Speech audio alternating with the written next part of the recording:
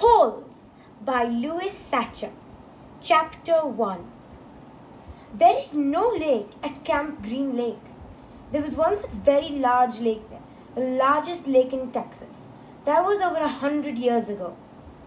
Now it's just a dry, flat wasteland. There used to be a town of Green Lake as well. The town shriveled and dried up along with the lake and the people who lived there. During the summer, the daytime temperature hovers around 95 degrees in the shade, if you can find any shade. There's not much shade in a big dry lake.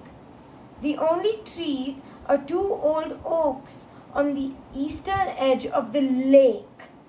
A hammock is stretched between the two trees, and a log cabin stands behind that. The campers are forbidden to lie in the hammock. The warden owns the shade.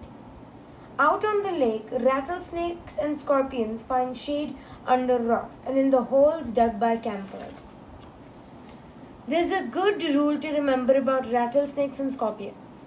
If you don't bother them, they won't bother you, usually. Being bitten by a scorpion or even a rattlesnake is not the worst thing that can happen to you. You won't die, usually.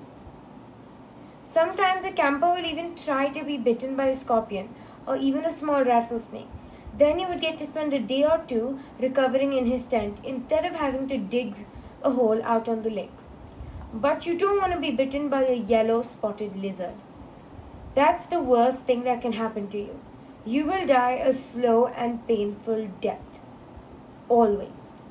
If you get bitten by a yellow spotted lizard, you might as well go into the shade of the oak trees and lie in the hammock. There's nothing anyone can do to you anymore.